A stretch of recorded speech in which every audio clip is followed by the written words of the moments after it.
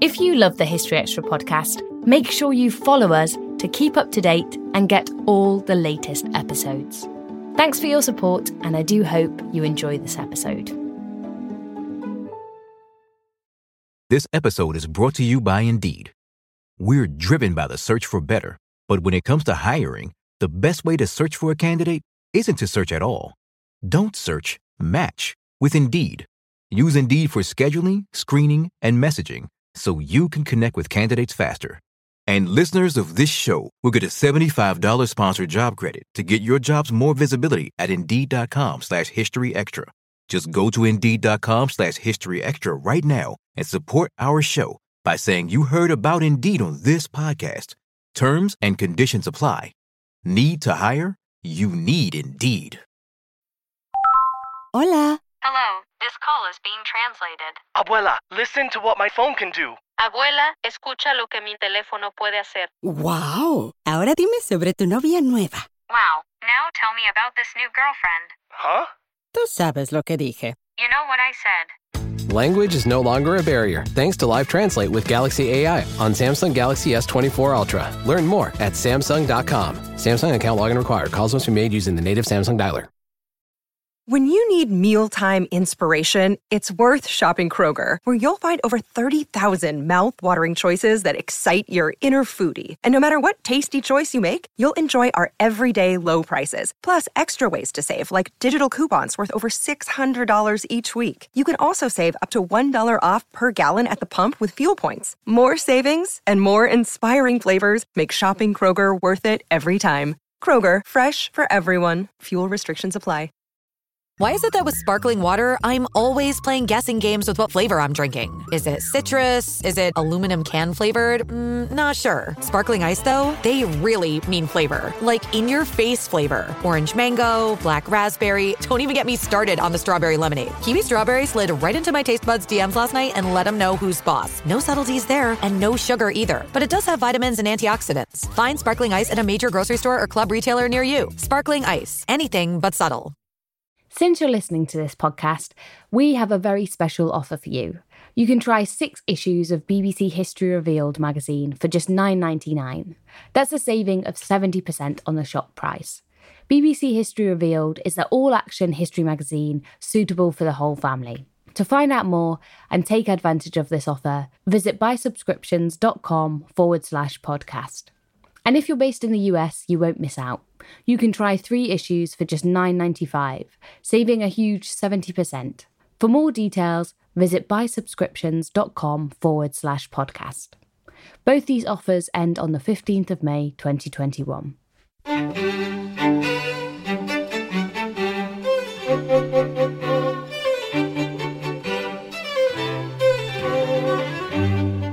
Hello and welcome to the History Extra podcast from BBC History Magazine, Britain's best-selling history magazine.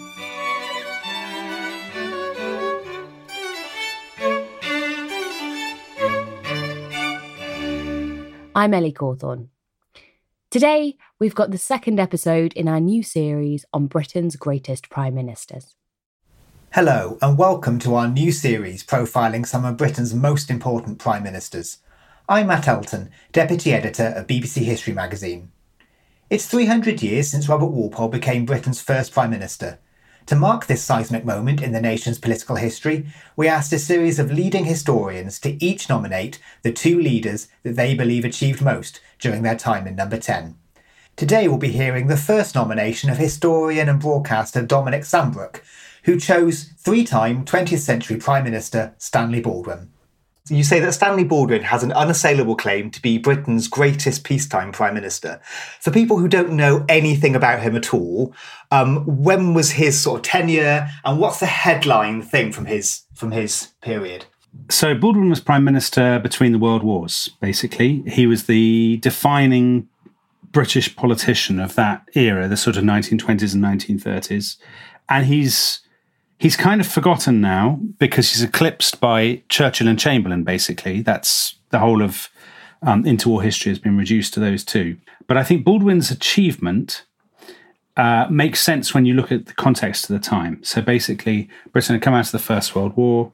It was a bruised and battered country, very unhappy place in many ways, a lot of turbulence. Obviously, the rest of the world was kind of going to pot in the 30s, dictators, Nuremberg rallies, Kristallnacht, fascism, communism. And Baldwin's great achievement was that he kept Britain united. He was a consensual leader who governed a country that was relatively at ease with itself. Now, the thing is that our understanding of that period has become sort of slightly debased to it's just the Depression, and it's sort of men in flat caps looking miserable outside soup kitchens. But actually, that's not really, that's part of the reality, but it's not the whole picture. And Baldwin led a country that was probably more united than any other major industrialized nation in the world. So what that meant was that when we went into the Second World War, we were more united, we were more comfortable in our own skin, we had fewer divisions. And after the sort of disasters of the beginning of the war, we fell back on this sense of, Britain fell back on this sense of sort of patriotic solidarity that had there been a different prime minister, had British politics had a different character in the 20 years beforehand, I don't think would have existed. So you'd have seen something like you had in France, where it was much more fractious and divided. And I think that was Baldwin's ultimate achievement, that Britain did go into the war, that he'd done his best for peace. Britain went into the war united, obviously roused by sort of Churchill. And of course, Baldwin was written out of the story by Churchill afterwards, so everyone forgot that he'd really been there. But I think he was the master of kind of modern politics. So as Baldwin was the prime minister who benefited from the first mass elections. So we forget that obviously, before the First World War, most women all women didn't vote. And a lot of men didn't vote either. So Baldwin was the big winner from all that, actually. And that was he set the template for 20th century politics. To what extent was forging this national character, if you like, can we trace that back to his personal character? Was it an extension of it, do you think? It exactly was. So Baldwin was an interesting man in all kinds of ways. He was the son of a West Midlands ironmaster. So his father ran this big sort of metal bashing company in Worcestershire and was a very paternalistic kind of employer. He was a Tory, but he was a kind of, if you like, a relatively cuddly Tory, sort of nice to, gave them an hour off on Sundays or something. And Baldwin sort of had this immense sense of civic duty and civic responsibility. So his style of politics was pretty emollient. He has the distinction of having been got into trouble at Harrow for, it's not clear exactly what, but it's basically either writing or distributing porn as a young man. So there was a sort of colourful side to his character. But he was basically, his style was very kind of avuncular and reassuring. And he was in that sense, he was a kind of new kind of Tory. So the Tories at the beginning of the 20th century had generally, they'd been these sort of aristocratic diehards, reactionaries really, sort of howling against the modern world. Baldwin wasn't really like that at all. He was a modern politician. He was a commoner, not an aristocrat. When he became leader of the Tory party and prime minister, some of the old grandees were really shocked. They thought, he wasn't quite he wasn't quite the right type. But of course, because he wasn't that type, it made it easy for him to appeal. He had this very strong appeal to kind of middle-class voters and what would have been called at the time respectable working-class voters. So in other words, people who were quite aspirational. And his general style was always about conciliation rather than confrontation. So in other words, if you think of sort of Margaret Thatcher at one extreme, he was at the other. And his big thing, he'd always say to the other Tories, there's this new party, the Labour Party, which is sort of being decried in the media as Bolsheviks and all the rest of it. And we have to work with them to run the country. They are part of the country. They're going to be part of the kind of political constitution. They're good chaps. We'll work together with them. And in the 1930s, he did work together with them in the national government. And that sort of sense of, that was very much, as you say, his personality. His style was to reach for the common ground. And one way that he did that, which was enormously influential and is still sort of so deeply rooted in our culture, was he had this immensely nostalgic sort of style. So he would give these speeches on the radio using the new technology, in which he'd be sort of going on and on about the countryside is England, and, you know, as long as England exists, you'll see ploughs coming over the horizon, and, you know, old sort of farmers and all this. And this was, you know, in many ways, this was rubbish. You know, he was a product of a world that had destroyed that world, the industrial kind of world, and his voters didn't live in that world at all. But they liked it. They all enjoyed it, as we do today. You know, people like these kind of nostalgic pastoral fantasies. And Baldwin he created the formula for that. You know, he was the master of it. And people mocked him, sort of intellectual type people, highbrow people, despised him utterly. They thought he was an utter waste of space and a symbol of everything, of Philistinism and backward looking and all this kind of thing. But the common sort of man and woman, as it were, often rather liked Baldwin. Even people who didn't vote for him never really hated him or took against him. They saw him, he played the part, I guess, of the old-fashioned Englishman. And he played that in a very clever, modern way, using in particular kind of the radio and newsreels. If you watch his newsreel performances on YouTube, they're surprisingly unstuffy. So you compare them with the other politicians of the day, and they're kind of like 19th century politicians clutching their lapels like they're addressing a crowd of 50,000 people. Whereas he kind of chats like a relatively normal human being and is quite sort of down to earth and self-deprecating. And that style, you know, for people who in the next, let's say, 50 or 60 years, politicians would also often talk about him as the model to follow. So the Labour Party in the 60s and 70s, they would say of Harold Wilson or of Jim Callaghan, they're trying to be Labour's Baldwin. They're trying to be your friend who lives next door, who kind of helps to look after you and stuff. And so that became very sort of, that formula became very powerful. I think it's actually still very powerful in British politics. Did the opposition he faced from some of the old guard and the intellectuals, I suppose, cause him any problems? And were there any problems that he inherited during his tenures? Okay, well, those are all sorts of questions in one question. So first of all, on the problems he inherited, he became Prime Minister in the early 20s, a very incredibly difficult time. So Britain has come out of the First World War. Lots of people have been killed. Sort of shell shock and a sense of trauma. At the same time, unemployment was rising fast, very high. There was a sort of a panic about the national finances.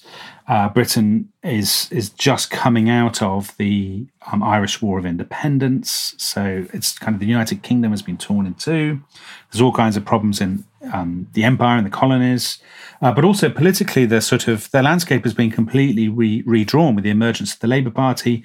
You've got the Russian Revolution and the rise of communism. So people are very jittery about what they see as subversion and the prospect of a revolution and all this. So he basically comes into power at an incredibly febrile moment. And actually, you can say of his whole time in office in the 20s and 30s, it's a sort of gigantic exercise in crisis management. I mean, that's true of any politician, actually. It doesn't make him any different. But you were saying about the opposition. So he had opposition really, you can sort of divide it into various categories. I mean, I talked about intellectuals, so I'm thinking then about sort of Bloomsbury groupish kind of people writing poems on country lawns who despise Baldwin and all he stands for. But he doesn't need to worry about them. I mean, you can forget about them completely. The people he really needed to worry about were what were called the press lords, the press barons. So these were people like Lord Rothermere, the owner of the Daily Mail.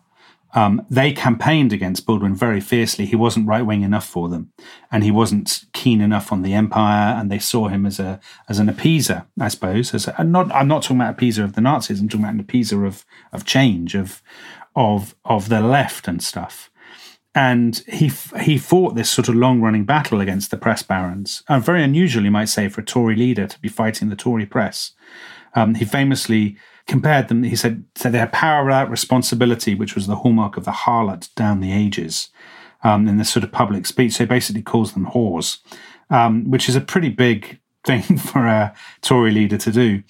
And people constantly sort of sniped at him about this. So Churchill, who is now the great hero, well, unless you're sort of the sort of woker side of the spectrum, Churchill opposed Baldwin about India, because Baldwin wanted to give India a degree of self-government. Churchill thought this was an absolutely terrible thing and sort of presaged the end of the empire and the sort of the downfall of all human civilization. And he constantly sort of attacked Baldwin about this.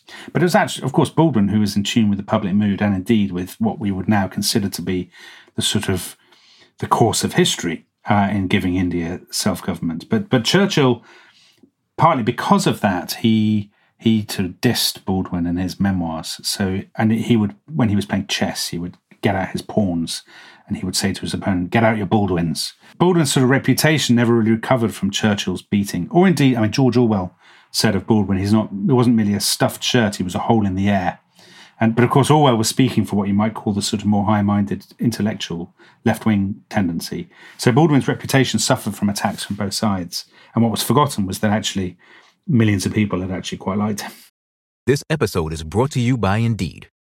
We're driven by the search for better. But when it comes to hiring, the best way to search for a candidate isn't to search at all. Don't search, match with Indeed. Use Indeed for scheduling, screening, and messaging so you can connect with candidates faster. And listeners of this show will get a $75 sponsored job credit to get your jobs more visibility at Indeed.com/History Extra. Just go to Indeed.com/History Extra right now and support our show by saying you heard about Indeed on this podcast. Terms and conditions apply. Need to hire? You need Indeed. We don't always realize just how much our negative thoughts and experiences stick with us and weigh us down. You may find your brain constantly running through a highlight reel of bad moments. That comment your friend made last week that hurt your feelings. That frustrating thing your mum does. Or that silly thing you said in a meeting. Maybe it's time to get it all off your chest. Whether it's a tiny annoyance or something much bigger, talking about it can give you some relief and lead you to a potential solution. That's where therapy comes in. It's a safe space to share whatever's weighing you down and learn to process it, so your internal highlight reel can focus on the good stuff. And BetterHelp offers affordable online therapy on a schedule that works for you. Connect with a licensed therapist by text, phone, or video call. Start the process in minutes and switch therapists anytime. Let it out with BetterHelp. Visit betterhelp.com/historyextra today to get 10% off your first month. That's BetterHelp, HELP.com/historyextra. Hola. Hello, this call is being translated. Abuela, listen to what my phone can do. Abuela, escucha lo que mi teléfono puede hacer. Wow. Ahora dime sobre tu novia nueva. Wow, now tell me about this new girlfriend. Huh? Tú sabes lo que dije. You know what I said. Language is no longer a barrier thanks to Live Translate with Galaxy AI on Samsung Galaxy S24 Ultra. Learn more at Samsung.com. Samsung account login required. Calls must be made using the native Samsung dialer. What would you say are the 3 episodes that most define his career? Well, one is the general strike of 1926. So I think it's not so much that Baldwin suppressed the general strike, which he did, but it's actually his tone afterwards. So he doesn't glory in the Tories' kind of victory over the trade unions. He told his comrades, we must be good winners, gracious in victory. We shouldn't sort of rub the unions or the Labour Party's noses in the dirt. And that meant that he wasn't hated in the same way that, let's say, Margaret Thatcher was hated after the miners' strike of the 80s. Her instinct was always basically, when you've got your opponent down, to kind of drive the knife into the back of their neck, whereas Baldwin's was to kind of beat him down and then offer him a slightly patronising helping hand out of the gutter. So that's one thing. Number 2, again, an example of his more consensual style, I suppose, is there's a colossal economic crisis in 1931 when you have really the advent of the Great Depression in Britain. The Labour government splits in 2 and the country's in a sort of dreadful ferment. And Baldwin formed the national government with Labour's leader Ramsay MacDonald, who was then basically kicked out of the Labour Party. And MacDonald was Prime Minister, and Baldwin effectively ran the government behind the scenes. And he was happy to play second fiddle, which was somebody who had been Prime Minister, twice actually in the 1920s, was quite you might think quite a surprising thing to do, especially as most of the MPs elected to support the national government were Tories. They weren't MacDonald's followers. But he was perfectly happy to be the sort of the figure behind the scenes, which again, I think is a sign of, it's a sign of security, actually. He didn't have that gnawing insecurity that drives a lot of politicians to the top. He was comfortable, being number two, or being the sort of puppet master, if you like. The third thing, I suppose, that is appeasement. So this is often used as a sort of stick to beat him. Why didn't he he was Prime Minister 1935 to 1937. And why didn't he, declare war on Hitler or take really strong action against Hitler or any of this sort of stuff? And actually the answer to that is really straightforward.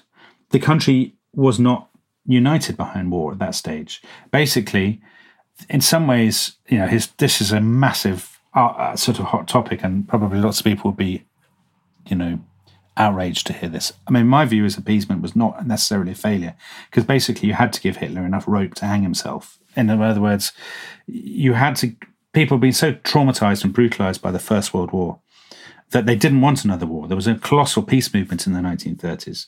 And the only way that Britain would go into the war united is if you showed beyond the slightest possible doubt that the Nazis were villains and couldn't be trusted. And in that sense, I actually think Baldwin's strategy was successful. And he started rearming, he started building up the RAF during his time in office. It's not true that they did nothing, but he felt hamstrung by the opposition in the country, by the fact the Labour Party was basically a pacifist party. There was a very strong disarmament movement. He just thought he could go as far as he could and no further. But the benefit of all that was that when Britain did go to war in 1939, nobody said, well, the British are just, hideous warmongers and they've been itching for this war. And actually, we should have given Hitler a chance. The Germans had legitimate grievances. Maybe, we didn't launch a sort of Iraq-style preemptive campaign. If we had, and even if we'd won, people would still be arguing about it now. They'd probably, there'd still be a load of books, people saying, we should never have attacked the Germans in 1936, how cruel and wicked we were. Hitler was actually a splendid fellow who was just a bit misguided.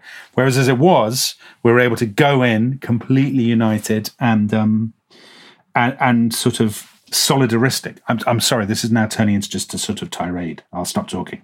No, it's fascinating because, I think part of what you're saying is we've got this established narrative from our viewpoint in the 21st century of what happened in the lead up to the war and his role in it. But it sounds like what you're saying is it wasn't so much about him as a politician, it was about what the country needed, which seems to be a theme of his career the whole way through, trying to do the best for the country as a whole.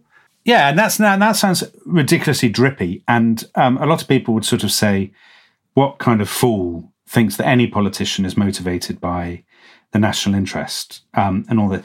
What I would say is, as actually proof of that is, we live in this immensely cynical age where we assume that politicians are motivated only by self-interest. But at the end of the First World War, Baldwin wrote he was financial secretary to the Treasury, so a sort of junior role in the government, coalition government as it then was. And he wrote a letter to the Times in which he said, we have taken on colossal debts to basically pay for the First World War. And I think rich people who've done quite well out of the war should make donations out of their own personal fortunes to pay off the national debt. And I will pay a fifth of my fortune towards, I would give it to the Treasury to pay off our national debt, because his iron business, his family's business, has done obviously pretty well out of the war. But the telling thing is he did it anonymously. So the letter wasn't signed. He signed it FST, Financial Secretary of the Treasury, but of course no one would know what that would mean. They wouldn't assume it was him. And it only came out much later on that it was him who had done it. Now, there was no political benefit in that whatsoever, and he was giving up what would now be millions of pounds. And of course, people didn't actually follow suit. It wasn't this sort of great rush of high-minded people giving all their fortunes away. But I think that's a sign that actually he wasn't just a sort of cynical operator. Of course he was, you don't get to the top without being ruthless and without being cunning and all of those kinds of things. But there was more to him than that. He was motivated by a very strong sense of, like a lot of people at the time, he was quite a strong religious faith. He had a strong sense of public duty, all of these kinds of things that, of course, are now, are more conspicuous by their absence than anything else. What would you say his biggest flaws were? That's a good question. So I suppose the biggest flaws were he exuded a sense of complacency. And that's why it's been very easy to blame him for appeasement. I mean, you could argue that in some ways he had quite a lot to be complacent about, because if you're looking at Europe in the mid-1930s, the one country that is relatively settled is Britain. So we've had the Depression, but there hasn't been any kind of big uprising. There hasn't been a massive political meltdown. The national government has won massive election victories. Relatively speaking, Britain seems okay. But Baldwin exuded a sense of slight self-satisfaction, I would say. So he would spend colossal periods of time on holiday in France. He would go off for months at a time and just sort of stroll in the park and look at books and sort of relax and stuff, which, didn't suggest a great sense of urgency about the worsening international situation. I mean, you can sort of try and spin that and say, well, actually, that's what the country wanted and stuff. But I think to some people, particularly obviously Churchill, that was very frustrating. They just thought, here's somebody who's basically asleep while Europe is sliding towards Armageddon. And is there a particular policy or event that you think proved their undoing or that was particularly detrimental to their career? Well, this is a really interesting thing, because Baldwin is one of the few people who left office generally covered with honours. So he has that kind of exit that all politicians dream of. He's sort of applauded off the stage, people doing the sort of metaphorical equivalent of throwing garlands of flowers and all the rest of it. So he's been Prime Minister 3 times. He's defined politics in the 20s and 30s. He is, this sort of massive national figure, all this sort of stuff. And he's also managed the abdication crisis. So he's managed to get rid of Edward VIII, who's obviously a total unreliable dead loss, and bring in George VI. And everything is great. And then the war breaks out and people start to blame him. They say, everything that went wrong at Dunkirk in 1940, we should have prepared, often conveniently forgetting the fact that actually they had been dead against war a few years earlier. But that's the nature of public opinion, isn't it? Very fickle. The thing that came to symbolise that was that the government tore down the iron gates from his house. So he had these sort of beloved old gates. They were a kind of family heirloom kind of thing. And they were torn down, even though Baldwin said, could we not spare the gates, the ex-Prime Minister's gates? It was like, no, he must pay the price for his folly in the 1930s. And the gates were sort of taken down and melted down. And this was seen as a bit vindictive. It was a sort of symbol of it was almost a bit of a Tony Blairish scenario. When Tony Blair left office in 2007, applauded out of the House of Commons, and now he can't show his face on the high street without people shouting at him. Baldwin sort of faced the similar kind of thing at the end of his life. So his sort of stock, if you think of, I was thinking of politicians, late Roy Jenkins had this sort of sense of a stock market of politicians' reputations. Baldwin's stock was incredibly high, and then it just plummeted and never really came back. If you could ask him a question, what question would you ask? I'd ask him if it was a true story about the encounter that he had in a... this is just an excuse for me telling another anecdote, actually. About on a train. It tells you something about his reputation, that he was on a train going somewhere, and a man was sitting opposite him and stared at him convinced that he recognised him, and then eventually tapped him on the knee with his newspaper and said, Didn't I used to be at school with you? Are you Stanley Baldwin? And the guy at Baldwin said, I am. And the man said, what are you doing now? And he was Prime Minister. And I think that's sort of, I'm sure that's an apocryphal story, but it sort of captures the sense that he was his ordinariness, that he wasn't somebody who imposed himself by force of charisma. It was actually his lack of charisma in a way that became his calling card. Anyway, I'm sure it's made up, but I'd ask him if it was true. Finally, do you think that Baldwin and his career and his time in office has any lessons for the politics of 2021? Yeah, absolutely. And I think you can divide politicians into two breeds. There's the Lloyd George and there's the Baldwin. So Lloyd George was the man who had previously been Prime Minister, who Baldwin, effectively kind of replaced in the sort of public narrative. So Lloyd George, as Baldwin called him, was a dynamic force. Lloyd George was a showman. He was he captivated. He was utterly corrupt, but he sort of captivated the crowds, and he was this very dynamic. He was the center of every room, and he was all of this kind of thing. Now, I'm sure we can all think of recent politicians, indeed some current politicians, who incarnate the Lloyd George. Lloyd George was also a terrible philanderer.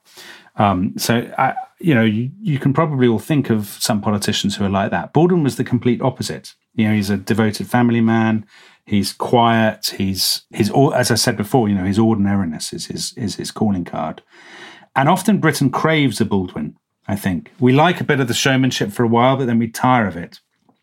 And we want normality and calm and reassurance and sort of nostalgia, the sort of dad's army in human form. Politicians who hit that sweet spot often actually do pretty well. That sort of Baldwinian style. It's hard to do, but if you can do it, I think, a lot of election wins are there for the taking. Thanks for listening.